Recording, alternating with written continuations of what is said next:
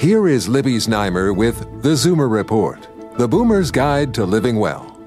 It's practically an epidemic, and it can really interfere with your life. Insomnia is notoriously difficult to treat, but after reviewing a total of 20 studies, researchers say non-drug talk therapy can help adults who lie awake in bed most nights.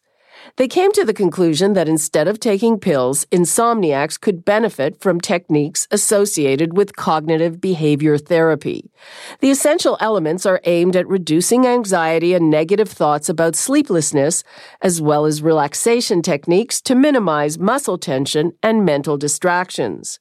Before the treatment, the average time to get to sleep was just under an hour.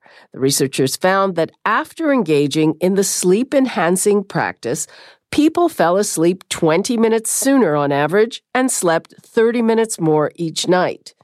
Up to 15% of adults worldwide regularly have sleep difficulties, which can lead to anxiety, depression, and even type 2 diabetes. The study is published in the Annals of Internal Medicine. With your tips for living well, I'm Libby Znaimer with the Zoomer Report.